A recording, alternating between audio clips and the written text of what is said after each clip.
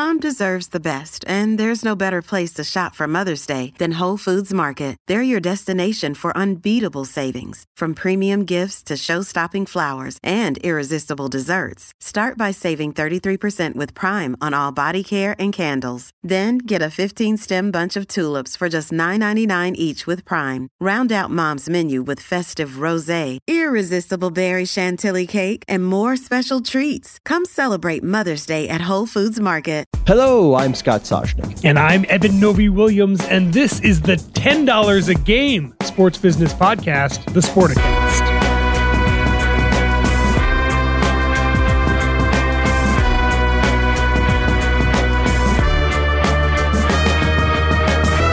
$9.99. You know that this is a psychological thing. Less than $10 a game. Well, multiple reasons why. Again, can I go to my real estate? Yes. Everything goes back to real estate. You don't price an apartment at $1 million or $900,000. I mean, a million there's a mansion tax, so there's a whole big different reason for there.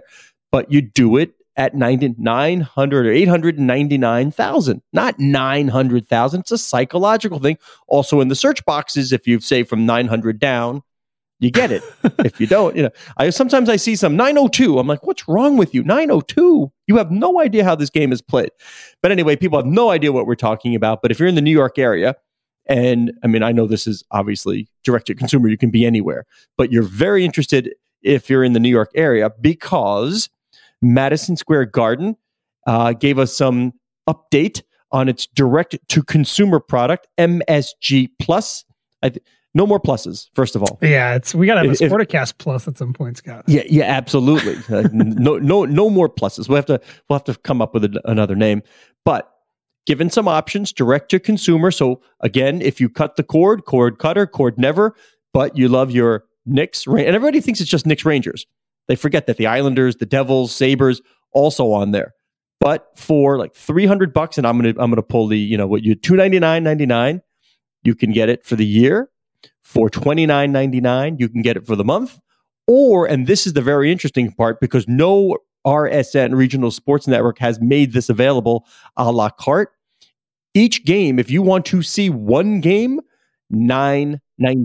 Doing the math doesn't seem like I might as well just buy the $29.99 and figure I'll see more like at least three.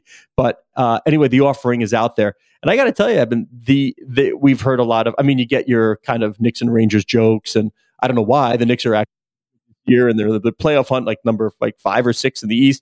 But I think it's just a knee jerk reaction. But are you kidding me? It's going to be available here. Can I authenticate MSG Go? Is that go? That'll be rolled into the. Chill, everybody. Chill, everybody. The important part here is that the evolution of direct-to-consumer cord cutting and now the optionality of a la carte game, even if you don't like the price, I get it. Guessing what ESPN did when they tried to push people toward the bundle, right? The Hulu bundle, the Disney, they probably don't want too many $9.99 single game triers. They want to get you to the higher price point, and it makes sense from a dollars and cents standpoint. I would say the reaction has been interesting and mixed and all over the place. And what does this mean? But macro level, Jacob Feldman did a great job explaining that this is where we're going, folks. So get used to it. Yeah, you're right, Scott. It's not the first RSN to offer its digital, its direct-to-consumer plan. And Nesson up in New England with the Bruins and the Red Sox was the first. Bally's, the family of RSNs that is circling the drain, going bankrupt. They also had their digital offering, but this is definitely the future. I'm sorry, wait, hold on, Evan. I'm starting to get a facial tick anytime somebody says Bally's and RSN in the same sentence. I'm developing a facial tick. And it's true. There's just so much happening right now, specifically in this corner of sports media, and this corner being the rights and the delivery of local sports broadcasts. And the NFL is its own animal. It does not have this issue. They do all of their stuff locally. But for the other major leagues, the NBA, the NHL, and Major League Baseball, this is a central part of the equation. Teams get paid a lot of money for these rights, and for a long time they distributed just on cable, And that was really good and really lucrative for everybody involved. And it's not that way anymore. People are cutting the cord consistently. MSG network, I believe, year over year, last year lost 10.5% of its subscribers. I consider that to be a pretty low number relative to what we've seen with a lot of with cable, writ large.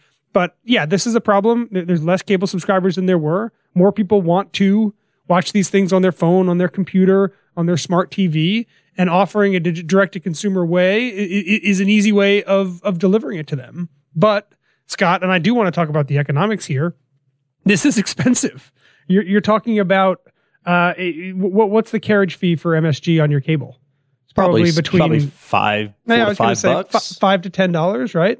Well, definitely not 10. It's like ESPN is tops at 7 and change. Sure. So wherever it is, it's in the mid single digits.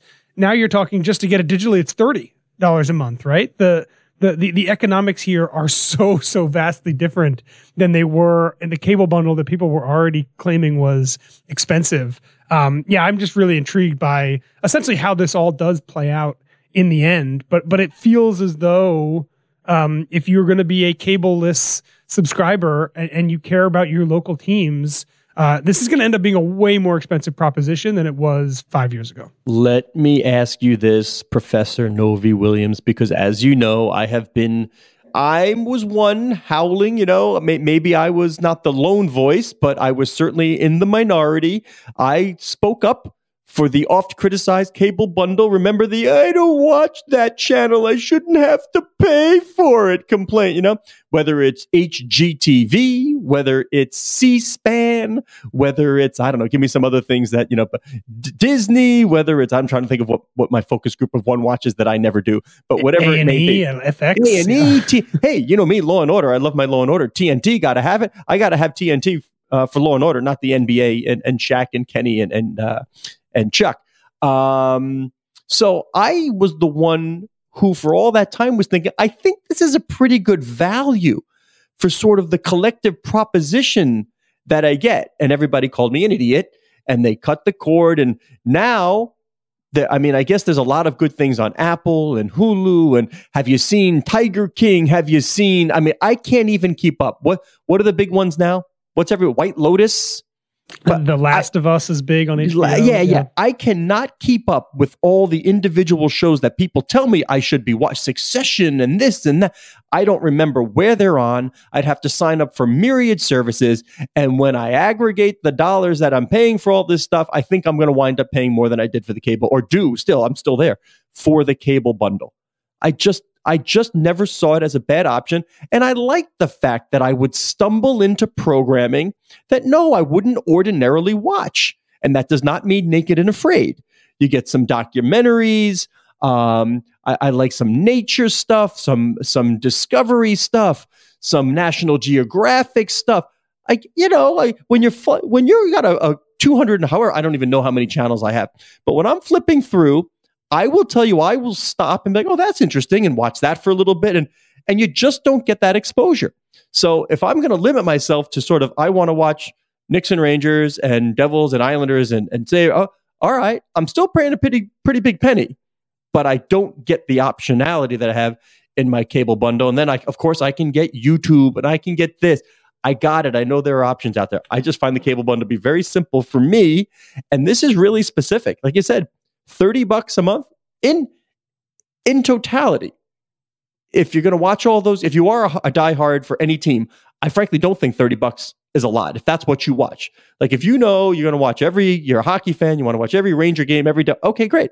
I don't think it's that much money for what you're getting, especially when I think about what I pay if I go to a movie theater for 2 hours of entertainment. I'm trying to keep things, compare. But what do we say? What are sports competing against? Everything that's entertainment. Right? That's movie theaters. That's you name it. So I think from that perspective, it's a great value. But yeah, I think people find they want more. It's an interesting way to look at that because, again, if I'm a cable 5 years ago on cable, I was paying $6, whatever it is. I was paying $6 for this, and now it's $30 a month just to get it, right? And if I'm a diehard New York sports fan and I don't have cable, at some point I'm going to be paying $30 a month for MSG. What do we think Yes Network's going to cost? Maybe a little bit less because it's less teams. It's Nets and it's Yankees. And then I care about the Mets also. I need to get SNY Plus. And suddenly just to do things that under the cable bundle was costing you probably around $30 a month, you may be looking at $100 a month or something like that. I do think that in some ways, just the sticker shock, and I agree with you about the comparison to wider entertainment, but this is a thing that cost significantly less 5 years ago, and because of a new model, is going to cost consumers significantly more to get it the way that they want. Novi Williams, let me ask you this: but you don't have kids, ellipse, yet. When's the last time? And not that this has to be a kids only thing to do, but when's the last time you went bowling? Oh man, it was in Nashville for a bachelor party like 3 years ago. Okay, I'm not even going to count anything in Nashville outside of New York. But so, if you take your kid and a couple of friends or whatever bowling, between shoes and they want to go, how many games each? 2 or 3? Sure, yeah. I mean, I'm not kidding you. You're looking at $100. Yep, it's insane. When's the last time you went mini golf or indoor, one of those little arcade? But it's insane when you compare all the things that fall into the entertainment genre and compare it to what I'm paying to watch 2 hours almost every night of entertainment, watching the team I'm happy for. You will not, I'm going to say it again, kvetch about what you are paying. It's a pretty good damn deal. Well, we'll take those same kids bowling. Instead of bowling, take them to a Knicks game at the Garden, right? And you're going to pay $1,000. No. I will pay more for water and ice cream. I told you where were we? We were in St. Louis. Yeah, I took my focus group of one and his teammate to the St. Louis Blues Anaheim Ducks game. Hello, Trevor Zegras, Mid-Fairfield graduate. But we went to see that game, and his teammate had gotten a hat trick that night or that afternoon in one of our games. And I'm at the concession stand by myself, and they wanted chicken fingers, fries, of course, like a water or a soda. And I saw they had something called the hat trick special, which was an ice cream concoction, right? Yeah. So I got 2 orders of chicken fingers, fries, 2 sodas, I believe, 3 hat tricks because I partook in that one. I'm not kidding you. I think I was at $80 to $100. I don't remember what it was, but I was like, I know it was going to cost a lot because I'm in an arena, but I was outside of New York and I'm like, all right. And I silly me, I wasn't really looking at the prices and I'm just like, are you kidding me? On top of other things, when you got to pay tickets and foam fingers and t-shirts and just, it's a staggering what the price of, and I'm not picking on sports. I got it, because it's no matter where you go. Been to the circus lately? It's just costs a ton of money, which is why I have a hard time getting all bent out of shape when my cable bill comes in. And for my internet, again, remember it used to be the triple play. You got your phone with it. Yeah. All right, whatever. Now throw that double play. Yeah, I wonder who has it. Yeah, it's the double play now. But I get my broadband. And I've got, I don't know how many hundreds of channels. YouTube is on there.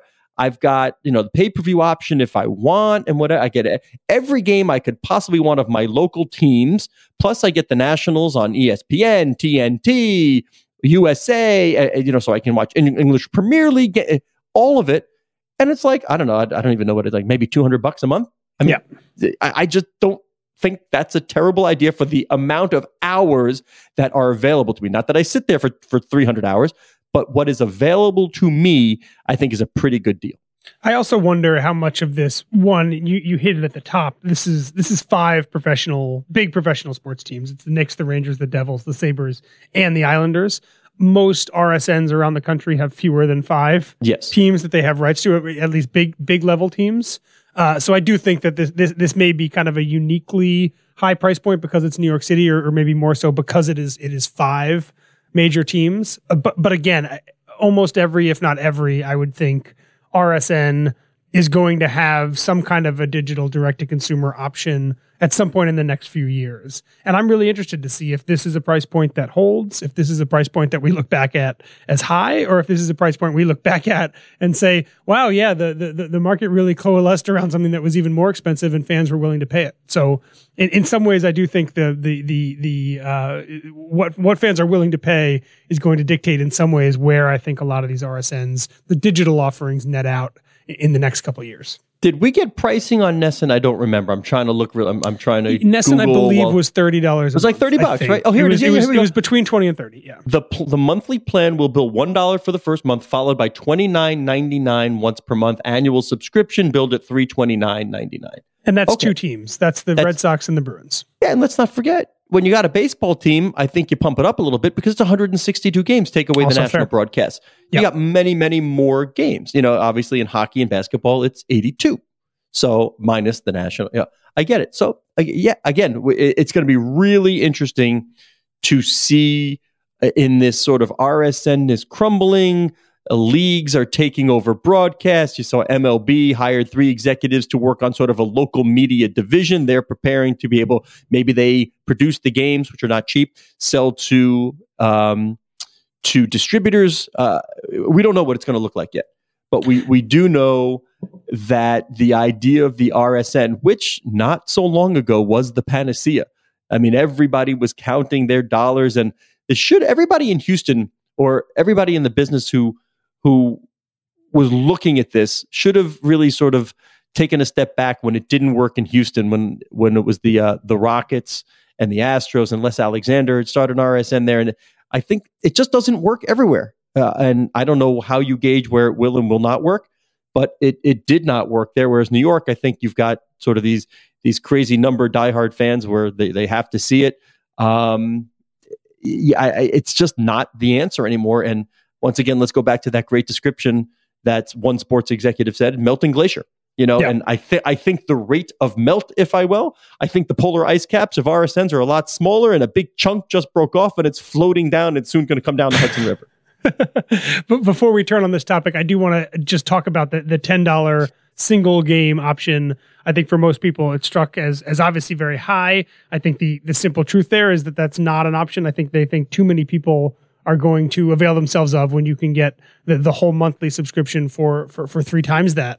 But I do think that there's going to be probably a surprising amount of people that choose to just buy, the people not like you or I, Scott, but the people for whom being price conscious is maybe not critical, who actually just like the easy idea of, every time I want to watch a game, I want to do this. We see people, the analogy I would give, I knew people in New York when I was younger who would just consistently load up their Metro cards, even though they were using it more than the monthly cost was. And they were well aware that it would be cheaper to get a monthly thing, but just figured it was easier to just, when it gets low, keep refilling it. And I do think that there's going to be a subset of people who just choose to pay $10 every time they want to watch the Knicks game or every time they want to watch the Rangers game, and do so at significantly worse economics, just because in the way that they think about personal transactions, that's just an easier thing to do. All right, I could not be friends with those people. if you and I went to the same cocktail party and you introduced me to the person that said, I know it's cheaper for me to get the monthly Metro card. I know I have it through work where I can do pre-tax dollars, so it doesn't cost me as much. However, I still choose to just load up my card every month.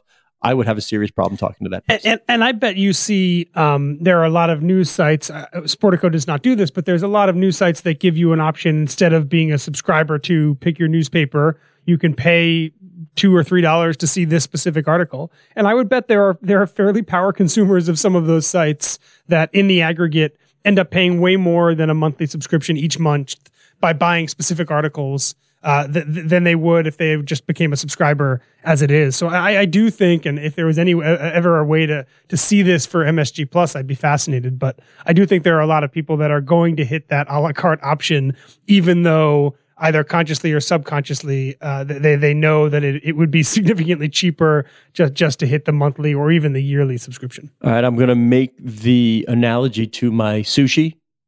And yeah, I can only do all you can eat sushi now. I am so used to, I think it's $25, $27, whatever it is. When I was living in the city, in New York City, it was Yucca. I think it was 2nd Avenue between 80th and 81st or something like that. Right now I have something called Eastgate, 5-minute drive from my house. $26 all you can eat. If I a la carte, and by the way, I've never been sick afterwards. So everybody's always the thing. How is it? I've never had a no bad free reaction. ads, Scott. No Yeah. Well, I'm ads. just saying I have not had any adverse reactions to the sushi in the all you can eat places. If I want to a la carte, the amount of food I eat on my all you can eat trips, and what I think I require. And by the way, I am down on the trick of loading up the rice.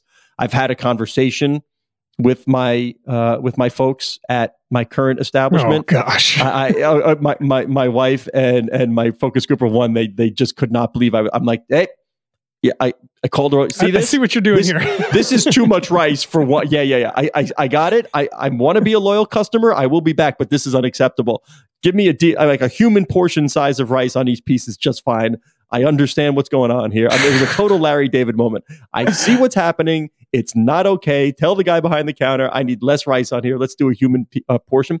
But I will never, like, if somebody says you want to go for sushi, I'm like, is it all you can eat? Like, I don't even want to think about it, because otherwise I will have like 5 pieces and I'm at my dollar amount for my all you can eat. And I can't in good conscience spend more, but I'm starving when I leave. So amazing. Unlike you, I want the MetroCard fully bumped. I want to know I can watch everything I want to watch without having to dig in my pocket multiple times. So let's transition here. We're recording this. Good luck transitioning from that. From raw fish to the new NCAA president. We're recording this on Wednesday, Scott. Wednesday is the first day on the job for new NCAA president Charlie Baker. I had a chance to talk to Charlie a few days before he took over. I talked to him on Monday. And you'll be familiar with this because you're a journalist as well. Sometimes you give interviews, thanks, and there's moments where you're just so surprised by an answer somebody gives that it kind of catches you off guard. And I had that experience earlier this week with Charlie Baker, talking to him about compensation for athletes, obviously something that the NCAA has been extremely staunch opponents to for forever, really. And I asked him point blank at one point, do you think that SEC football players should be paid? And I asked it fully expecting him to say, no, of course not. No, of course not. No way. Right. And that's not what he said. He took a pause. By the way, in our old gig, this is where we would play the clip, right? Yeah, exactly. Yeah. Okay, but why don't you just summarize it for me? So I asked him, he took a pause and he said, that's exactly the kind of thing that I want to talk to our membership about. And in my head, I was like, whoa, okay. Tell me a little bit more about what you think those conversations look like. And again, he paused and said, I would rather talk to them first before I say anything more. And that was an eye opener to me, Scott. He's taking over from Mark Emmert, who had the job for 13, 14 years. It's no secret that the NCAA has slowly been losing its grip and losing its control on college sports in the face of numerous advocacy pushes, campaigns, legal challenges, state and federal legislators also trying to get involved. And so much of what the NCAA has espoused recently is kind of hanging on to this idea of amateurism, this idea that even though athletes can be paid right now for marketing opportunities, and even though they now get the full cost of attendance, that they are not paid salaries and should not be. And to hear the incoming president not say that they should be paid, because to be very clear, that's not what he said, but to at least take a beat didn't flat out say they shouldn't, and not say that flat out that they shouldn't, I think is a really interesting development. And we're going to see in the next few months what Charlie Baker's leadership, what is new about it, what is different from what it was under Emmert, or what's going to be the same. But at least that hinted at potentially a very different approach, at least to the top tier of college sports than we've seen in the past. All right, where do I want to start? All right, so what does that response tell you? It tells like immediately how it directly affects us, how we're in the mix, how we are the platform for thought leadership, how we help shape the industry here at Sportico. What does it tell you? That response, what does it tell you? I like that answer. The thing that, and this is the kind of the genesis of the reason that I had asked him specifically about the SEC, but the thing that he had done earlier in our conversation was create this clear delineation between, and I'm using his words here, traditional college sports and big time college sports. And the delineation he made is that there's 520,000 NCAA athletes every year. And he said about 510,000 of them are playing specific sports at specific schools at specific levels that are not generating any money They are just essentially student enrichment programs, and it's a very amateur experience. I had that experience playing lightweight football at Princeton. He had that experience playing basketball at Harvard.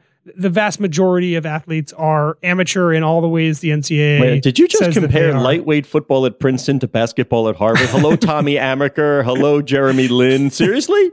I'm not comparing them, but I do believe I bet you Harvard basketball makes some money these days. The players do go to the NBA and WNBA. And hello, Jessica Gelman, fan of the show. Come on. That is fair. I think it may have been a little bit different when he played, but the point being that for the first time, Mark Emmert never really made that distinction. To make this distinction, or at least recognize that there is at least a subset of college athletes for whom the experience is something a little bit more than the traditional form of amateurism, that feels like a really big deal, right? And if it is true that Charlie does think differently about, and who knows exactly where he draws the line, but thinks differently about Big Ten basketball and SEC football than he does about Division III gymnastics or Division III baseball or softball.